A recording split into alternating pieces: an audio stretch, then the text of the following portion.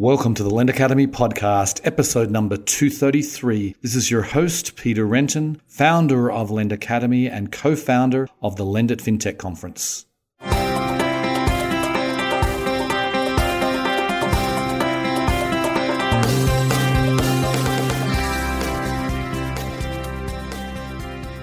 Today's episode is sponsored by Lend It FinTech USA, the world's largest fintech event dedicated to lending and digital banking. It's happening on May 13th and 14th, 2020 at the Javits Center in New York. Lending and banking are converging, and Lend It FinTech immerses you in the most important trends of the day. Meet the people who matter, learn from the experts, and get business done.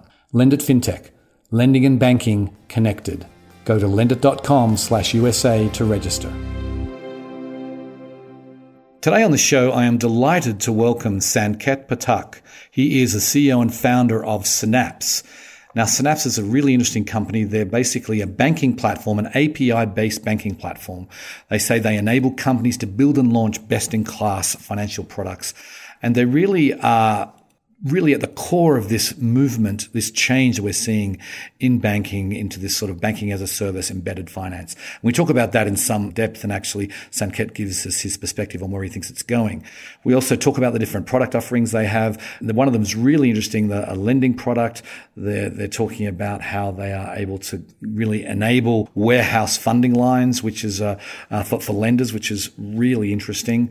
We talk about how Sanket, as a first-time entrepreneur, has been able to raise money from some of the biggest names in venture capital. And we talk about what else is on their roadmap for 2020. It was a fascinating interview. Hope you enjoy the show. Welcome to the podcast, Sanket. Thanks for having me, Peter. My pleasure. Okay, so I like to get these things started by giving the listeners a bit of background. You've had an interesting background to date, so why don't you just give the listeners some of the highlights of your career before Synapse? Yeah, before Synapse, I was essentially doing my graduate work. So I was at University of Memphis, finishing up my graduate school in computer engineering, but most of my research was involving neurophysics. So we were doing research at the sun, which is the corona of the sun. That required kind of doing a lot of like image analysis. So a lot of my time was spent doing computer vision type stuff and analyzing coronal loops in the sun. About that time, I started to think what I wanted to do after I graduated, and I tried to apply for a bank account at Simple. Simple was this neobank, the first neobank, if you may, I think, in America. And I was denied a bank account. And that reminded me of the experience I had when I'd come to America, which was no bank was opening up a bank account for me digitally. I had to go into a bank branch in Bank of America, which was like 2 or 3 miles away. I was very shy back then, so I didn't ask any of my friends to give me a ride. I literally walked all the way there, and they asked me for my passport, my proof of address documents, and things like that. And when Simple denied me a bank account, to me it seemed like everyone was trying to go digital, but there was no back office that was accommodating that infrastructural growth, because otherwise, it would always be confined to immigrants or people with no credit having to go into bank branches. So I decided, let's try to use a little bit that I've learned about computer vision and see if I can help automate the things that I had to give Bank of America in person. And if I can just collect those things digitally from people, try to automate that, and banking would become fairly inclusive to everyone. It doesn't matter if you're new to the country or if you have no credit history. So that is what really kind of like started the idea of Synapse. And since then, we kind of realized that the problem is much, much bigger than that. Turns out it's not just the back office, the core banking software in the financial infrastructure is fairly outdated as well. So we thought, instead of trying to build out the next Simple, let's try to just simplify the infrastructure for the next wave of fintech companies. And if we can do that extremely well, then by definition, the initial mission, which was ensuring that people have access to high-class financial products regardless of their net worth, we would be able to accomplish that by giving developers the tools to build more accommodating products so that when the next Simple started, they wouldn't have the immigrant and low credit score barrier to be able to open a bank account. So that's what we did, just start building out these tools for developers. And through that, we think we can help accelerate solving the financial inequality. So giving people access to high-class financial products across the world, regardless of their net worth. Mm-hmm. So it's really interesting to me that here you are, you've got no banking experience, no even entrepreneurial experience, and you decided to start a company in a space that's highly regulated and highly complex. I mean, I guess looking back now, because obviously you've learned a lot. I'm sure you didn't know anything about core banking software back before you started, but I mean, were you naive back then when you decided to start it? Was that a good thing? I mean, I'm just curious about the mindset of you back then and how that's evolved. Yeah, I think definitely I was naive. I don't think I would say I had an optimism bias. I never thought I would succeed. So it's not that I started the company with the idea of being, oh, one day we're going to have 160 employees and all these different things. So I never thought we will be at the point that we are today. I still don't think we're successful, but I do think I didn't imagine that we would be here. So I think I was naive in the sense that I thought that me and a couple of my friends together could kind of solve this problem. And yeah, I think that's probably being extremely naive. I think now I have an optimism bias than just being naive. But back then I was naive. So I think that's probably has evolved, which is now I probably have an optimism bias. I kind of I take on things thinking, well, they're going to be hard, but we're going to prevail. So now that is my attitude. Before it was I was just naive. I was like, well, it cannot be that hard and few people would be able to solve this problem. So yeah, I think that's probably changed over time. Right. No, it's interesting because in many ways, because you don't have any experience, you sort of can look at it in fresh eyes. And maybe just share what do you think were the advantages and the disadvantages, of course, of building Synapse without a banking background? Yeah, I think the advantages are you do kind of think from the basics. So you kind of think how the system should be designed from scratch versus thinking how the system should be designed because that's the way it's been designed.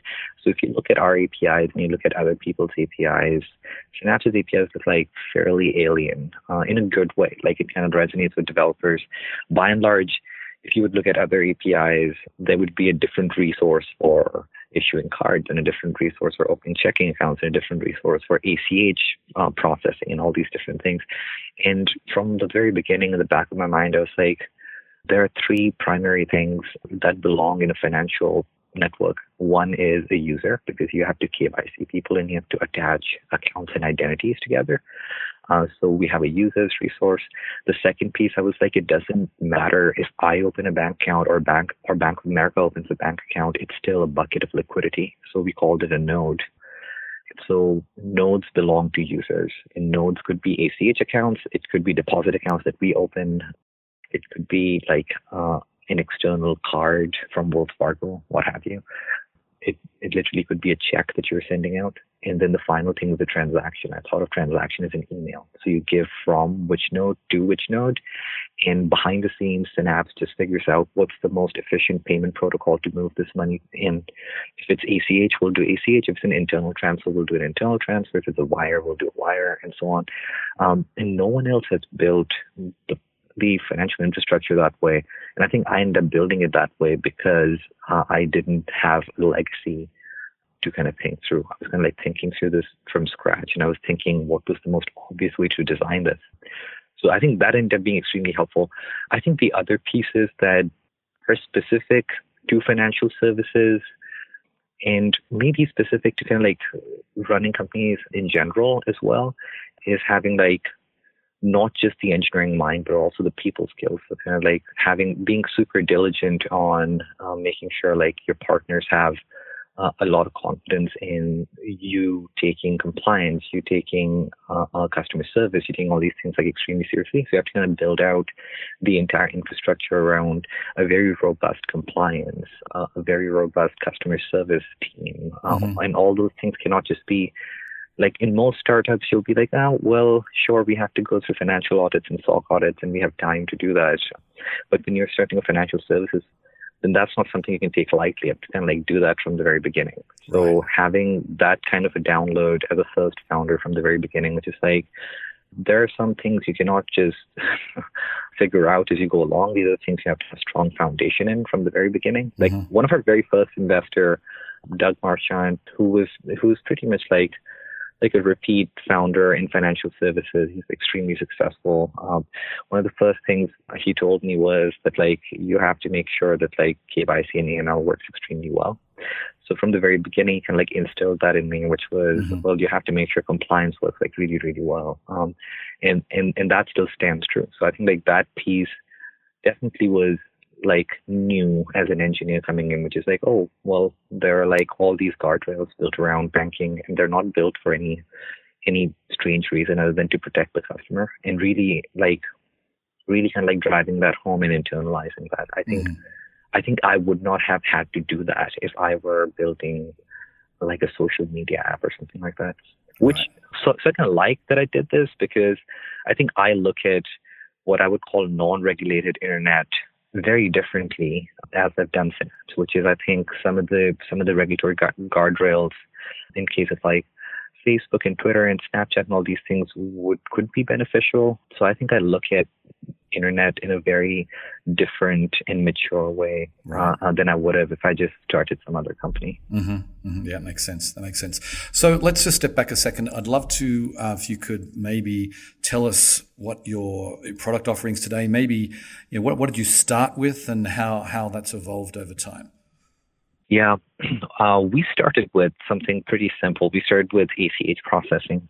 So we said, let's make it easier for people to do bank-to-bank transfers. That I thought was like a good way to get us up and running with financial services. It was a commoditized layer that banks were comfortable letting us have access to. And then we could also build out things that we thought were extremely critical, which is identity verification, like fraud mitigation, things like that, like sanctions filings checks and things like that. So we started there.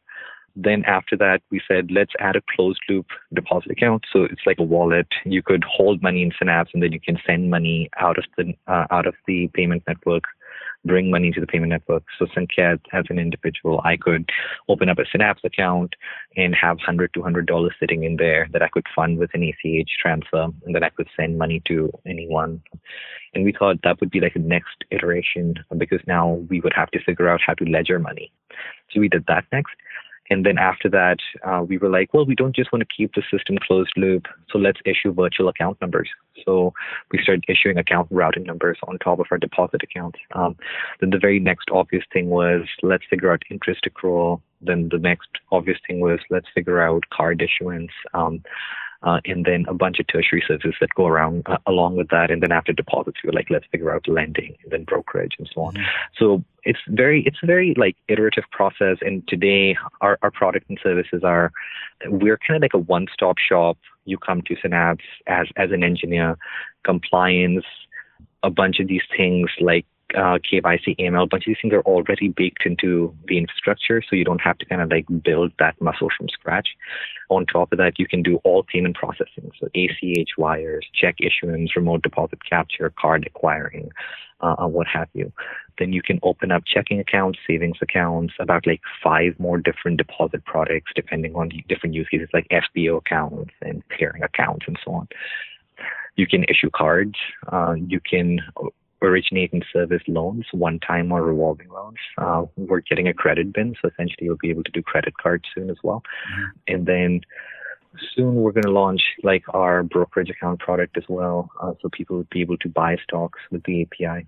And recently we just launched our first version of our chatbot product. So we think like simplifying barrier to entry in financial services requires simplifying barrier to entry with compliance, with access to a banking network, giving people the endpoints to be able to originate and issue cards and things like that. And I think another thing that has been a big barrier to entry is being able to do compliance support for your customers. So we're pretty much like building out the service center for our team that we'll make an announcement about the next couple of months. And then in front of that, we're kind of like building out this chatbot product line where people can literally kind of add Synapse as a white labeled chat interface for their customers. And it's going to be automated plus human augmented behind the scenes. And that kind of like goes back to the mission. We just want to make sure everyone has access to high-class financial products, and high-class financial products require high-class servicing. So, right. Yeah, that's kind of like literally like just new product that we just announced like 2 weeks ago, and we're iterating through that like pretty rapidly this year. Sure. So I want to talk about, give us some sense of the kinds of financial institutions you're working with. I see on your website you say 250 plus platforms, but can you give us some sense of, I don't know whether you have any that you can share publicly, but some sense of the type of financial institutions that you're onboarding? Yeah, for sure. So Dave is an example customer. Dave does a lot of their like ACH processing with us for their cash advance product. And then they're also using Synapse to issue the debit card that they've been kind of like powering. So they're a good example. Then Honey is another good example. They've been using Synapse for some payment processing work, and then their loan origination and servicing as well. So they have this lending product that Synapse has enabled. Then we work with companies like Trim, that's helping customers kind of like reduce their bills over time. So they help negotiate your bills down, and over there, we're doing a savings account and payment processing for them. For Yield Street, we're doing their high yield savings account product. We do payment processing, fiat wallets for Kraken and also Zappo. And then in case of Zappo, we also do card issuance for them. So those are like a couple of example customers that we're doing things for. Mostly our customers come to us either for payment processing or for deposit products or for card issuance. Like some customers come to us for lending. Like currently we have about like 200,000 loan portfolio. And this year we want to expand on that more. So I think we'll probably like take our lending product out of beta into public, hopefully like later this year. That would also come with credit cards. So I think that business is going to grow like hopefully pretty well this year.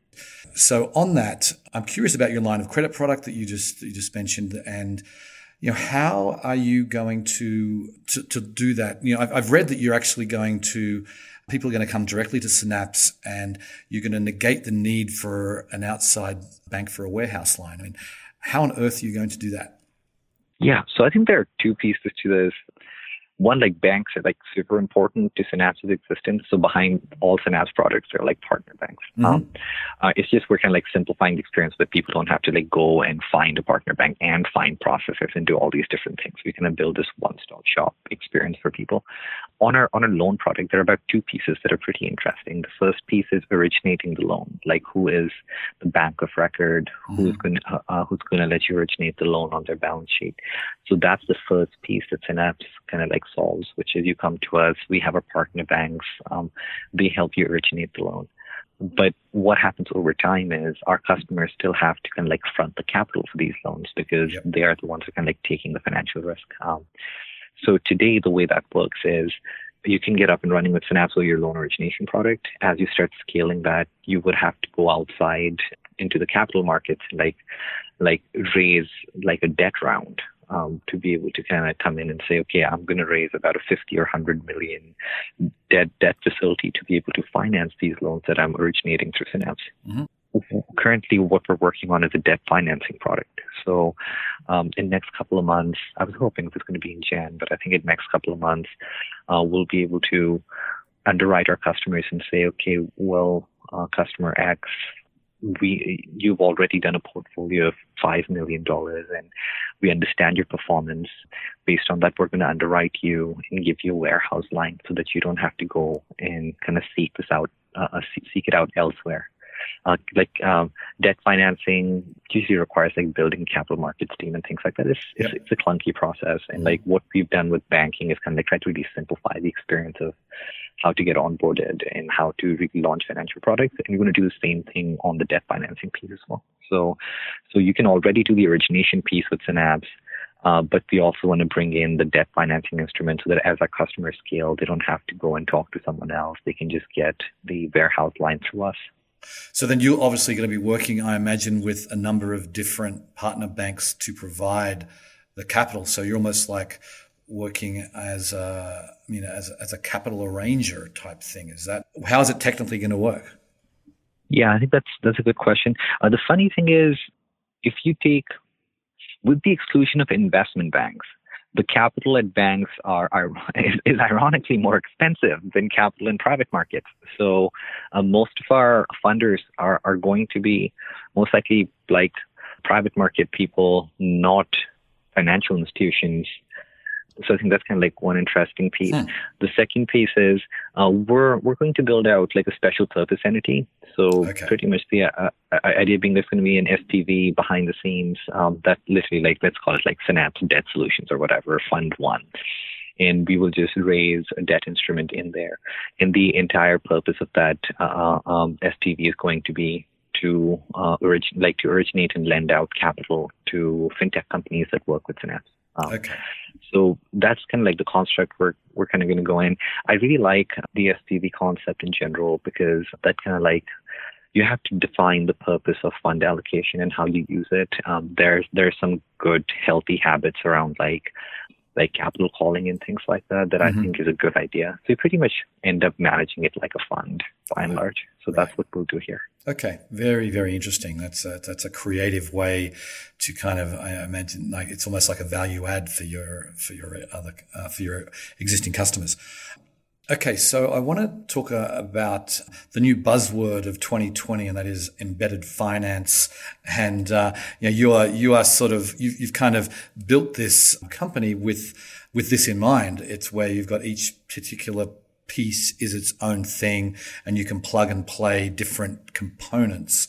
So I'm curious about how you how you view that term, but where do you feel like where are we going with this? I mean, I feel like embedded finance has sort of we've been moving in this direction for some time, but where is it going to go from here? Yeah, that's a good question. Yeah, I like they're new terms. Synapse was doing this before banking as a service was a thing. Right. Now everyone's like talking about BaaS. What is BaaS? I don't know. But yeah, I think if we step back from all of this, I think the most important thing is how can we distribute high-class financial products to the masses that either didn't exist before or were only accessible to really affluent people. So that requires innovation on a couple of fronts. That requires innovation on the back office, which is what Synapse is trying to do. Then that requires innovation on the user interface, which is what almost every consumer-facing fintech company is trying to do. Mm-hmm. It also requires a lot of innovation in servicing because to be able to do these things at scale, you would have to have a really efficient application and a servicing operation. And the fourth thing, which is where most of the focus goes these days, because in private markets right now, there's like a lot of capital, is CAC, which is cost of customer acquisition or distribution in general.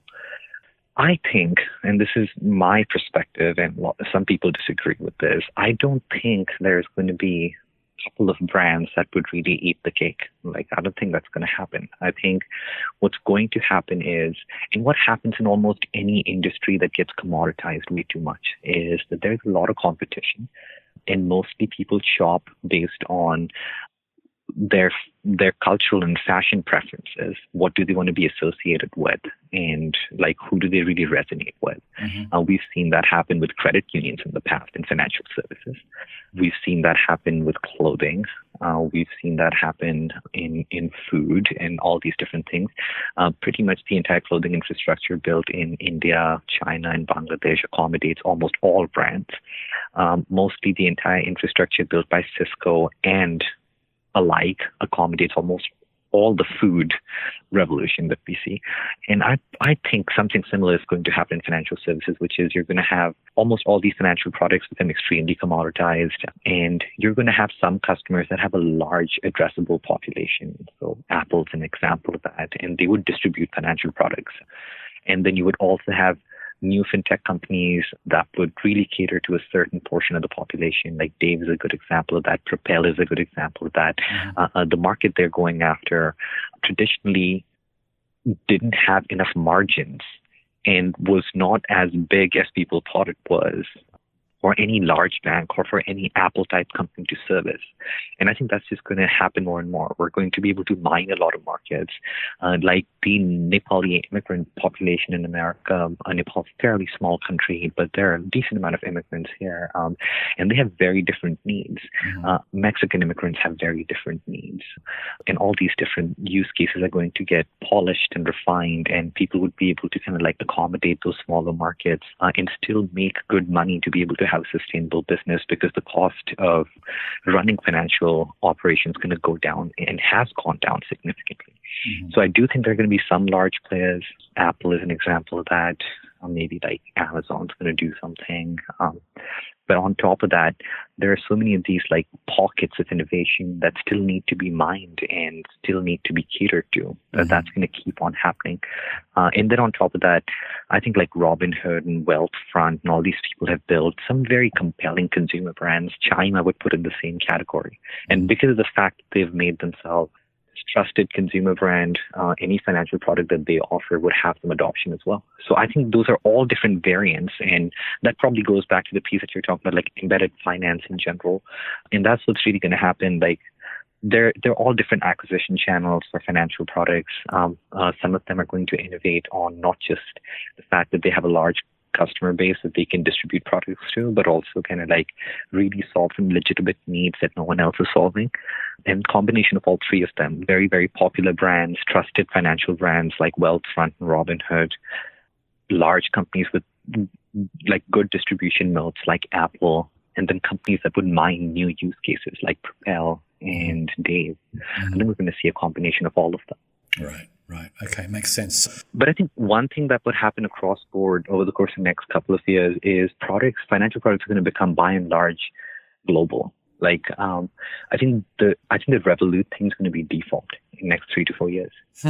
Interesting. It's going to be like the default option. So does that mean that you are Synapse is thinking globally? Are you looking at taking this beyond the US? 2 weeks from now, we will make an announcement. Okay. Yeah. Stay tuned, everybody, on that. So we're almost out of time, but a couple more things I really want to get to.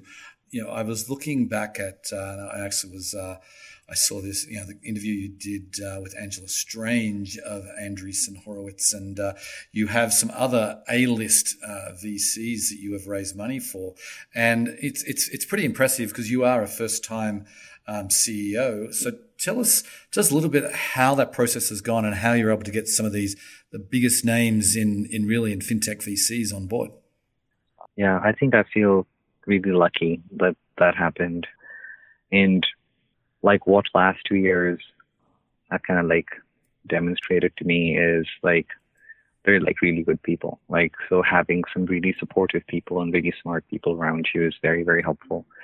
So yeah, it's been pretty interesting. Like, and it's fate is a weird thing. Like, the funny thing is when I first moved to San Francisco, I knew no one here, and I knew like someone who had recommended I should kind of like move to San Francisco. They made the first introduction to a venture firm. That venture firm ended up being Trinity.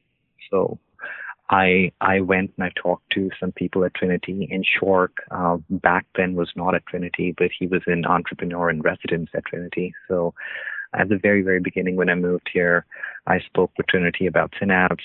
Back then, they didn't end up investing, but that's how I met Shork. And then years later, when I wasn't even looking for a Series A, Shork reached out and he was like, I think I'm going to lead your Series A. And it's funny how those kind of like things add up. And then I had also met Aryan from Core like way back, and I really respected and respect Aryan and Kat from Core. I really, really, really resonated with their mission, which is pretty much Synapse's mission to ensure that everyone across the planet has access to high-class financial products. So so deep synergy there. So when I was raising my Series A with Shork, I reached out to RM and I was like, I'm not talking to a lot of people for participation. There are like 3 people that I'm talking to, and you're top of my list. And if you say no, I'd be really sad. and then and then he was like, okay, let me go back, think about it. And then he came back and he was like, you know what, we're actually going to invest. And I was like, that's awesome. Then I think a couple of our customers that were in recent portfolio companies probably mentioned Synapse to Angela and Alex. And then I remember having a call with Alex and Angela before they even got interested in like raising, in investing in Synapse. And they made a couple of introductions like with Visa and things like that. And they were extremely helpful. Then after a couple of months, like Angela messaged me and said, hey, I want to come and visit you at your office. And I wasn't really looking to raise, and she came by, and I was like, Angela is a product person. Angela did this like recently. She did this presentation at A16Z's, I think, like annual summit, and the amount of depth she has into things, like she goes in extreme detail about how things really work, and only like by and large only product people can do that. Mm-hmm. So she had like similar depth when she came like and met me. She like understood our API as well. She understood the product really well. And at that point I was like, this is like one of the first investors I've talked to that actually understands our API. So I was like, if I'm going to raise, I'm going to raise from her. And that's what ended up happening. They ended up kind of like raising around from them. So it was pretty much like that. Like I like met these people organically, and like I think they liked what we were doing. So they ended up kind of like participating and became a part of the journey. Mm-hmm, mm-hmm. Interesting. So before I let you go, there's also something I read that I thought was super interesting. And you said, I read that you're starting a seed investing program to help some of your clients build their company. Now, tell us a little bit about how that's going to work. Yeah, I was wanting to do that like end of last year. So like we're kind of behind on it, but I think we're going to do it this year. I think like this year we'll end up doing it. I have a couple more things I'm going to finish before that, but I think we'll end up doing the seed financing thing as well. It's going to work very similarly to our warehouse line product, which is we're going to have like a special purpose vehicle and have some funds allocated in there. Now we're still debating if we're going to do bridge rounds or if we're going to do like true seed rounds. I'm not sure about that, because we might just end up saying, well, we'll do kind of like convertible note type financing between rounds to help people kind of like demonstrate growth, because I think that's where we end up. Like, I think Synapse would be a good partner on like 2 fronts. I think one, we've seen so many financial products get built at this point that we have some insight into like how best to do these things. And I think the second piece is we can definitely kind of like give you your platform to be able to help demonstrate demand and growth. Mm-hmm. So those are kind of like 2 pieces. And I'm not sure where do I feel comfortable adding the most value to today. Like first one is very hands-on, because we'll have to kind of like strategically also like advise people. The second one's kind of hands-off. It's mostly just giving capital and letting things take its shape. So based on so much stuff that goes on, like new countries that we're adding, the service center we're taking live and things like that, I think we might be stretched too thin on like giving a lot of hands-on strategic advice to people. So I think I'm leaning towards doing the bridge round between seed and Series A, with the pitch being take a little bit of money from us. Most likely, if your product is extremely good, you will end up raising your Series A at a much better valuation in 12 months than you would today, and we can help kind of like showcase that. Mm-hmm. So I think that's what I'm leaning towards doing. So I think that's the piece we're probably going to end up focusing on. Okay, interesting. And so finally, then, what else is on your product roadmap for this year? Yeah, so we're definitely we're gonna do some global stuff. I think that thing is kind of like front and center. We're gonna do our brokerage account product. We're gonna scale our lending and card issuance product, and then we're gonna add some like cool features to our chatbot product. Like the chatbot product is like pretty interesting and key for us at this point. So we're gonna keep on iterating on that. The goal is to start from doing like easy automated flows, like link your external bank account, upload any enhanced due diligence KYC information, link your bill pay all the way to general support. Then we want to go a step further, and we want to see if we can help give people financial advice as well. So we probably would jump into that, if not this year, next year. But we're like building out some cool stuff for it. Like one thing that our machine learning team, the same team that built out our data enrichment product, which is like the whole mandate with the data enrichment product was make sure that no one ever has to Google search what's this charge again. Right. So being able to give people the merchant logo and the name and the location, just very clean data on every transaction. Mm-hmm. Now we want to take that one step further because we own our own card issuer and processor now as well. So if someone swipes a card, we can recognize the merchant about like 95+% of the time. Version 2, we have 100% enrichment guarantee with a 2-day SLA. So in 2 days, even if it goes through a manual flow, because we've built out this like semi-automated retraining pipeline, we can essentially queue things behind the scenes and like have some manual oversight on them as well. With all of that combined, the next thing I want to do that I think is really going to become a bigger issue, even though it hadn't yet, is the subscription plague. Almost everyone subscribes to way too many things, and then they forget to unsubscribe. So we want to be able to automatically detect all of your subscriptions, give that in an easy API call, and tell you, hey, you're subscribed to like 6 streaming services. Do you want all of them? And if the users say, no, actually, I want to discontinue these 3, then automatically discontinue those for them. So moving forward, Hulu or HBO Go or whatever, don't charge them anymore. And we can do that because of our processor and because of this like data enrichment tech that we've built. So like simple things like that we'll start off with and then try to make it a little more complex over time. Well, that's super interesting, but we'll have to leave it there. Sanket, I really appreciate you coming on the show. You've certainly come a long way, and I wish you all the success in the future. Thanks again. Thank you. Thanks a lot for having me. Okay. See ya. Bye. I don't think anyone can argue that the banking infrastructure, the financial infrastructure that banks have been built on needs to change. It needs to change dramatically. And companies like Synapse are really enabling this change. And, it's interesting that the fintechs of today are choosing to go with these newer types of companies that really are built on an API kind of economy, built to sort of plug in different components and built so that they can easily be updated. I feel like we can't make the same mistake where we build a whole new infrastructure that is difficult to maintain and we has a repeat the same problem all over again. We need this kind of nimble and ever sort of customizable infrastructure, and that's what Synapse is building. And I think it's fascinating. And I think companies like Synapse are going to provide the framework for the financial system of the future. Anyway, on that note, I will sign off. I very much appreciate you listening, and I'll catch you next time. Bye.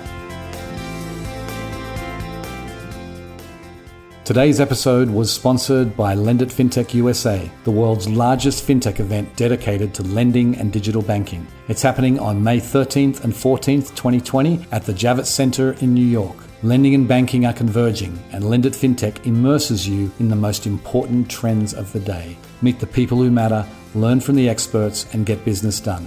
Lend It Fintech, lending and banking connected. Go to lendit.com/USA to register.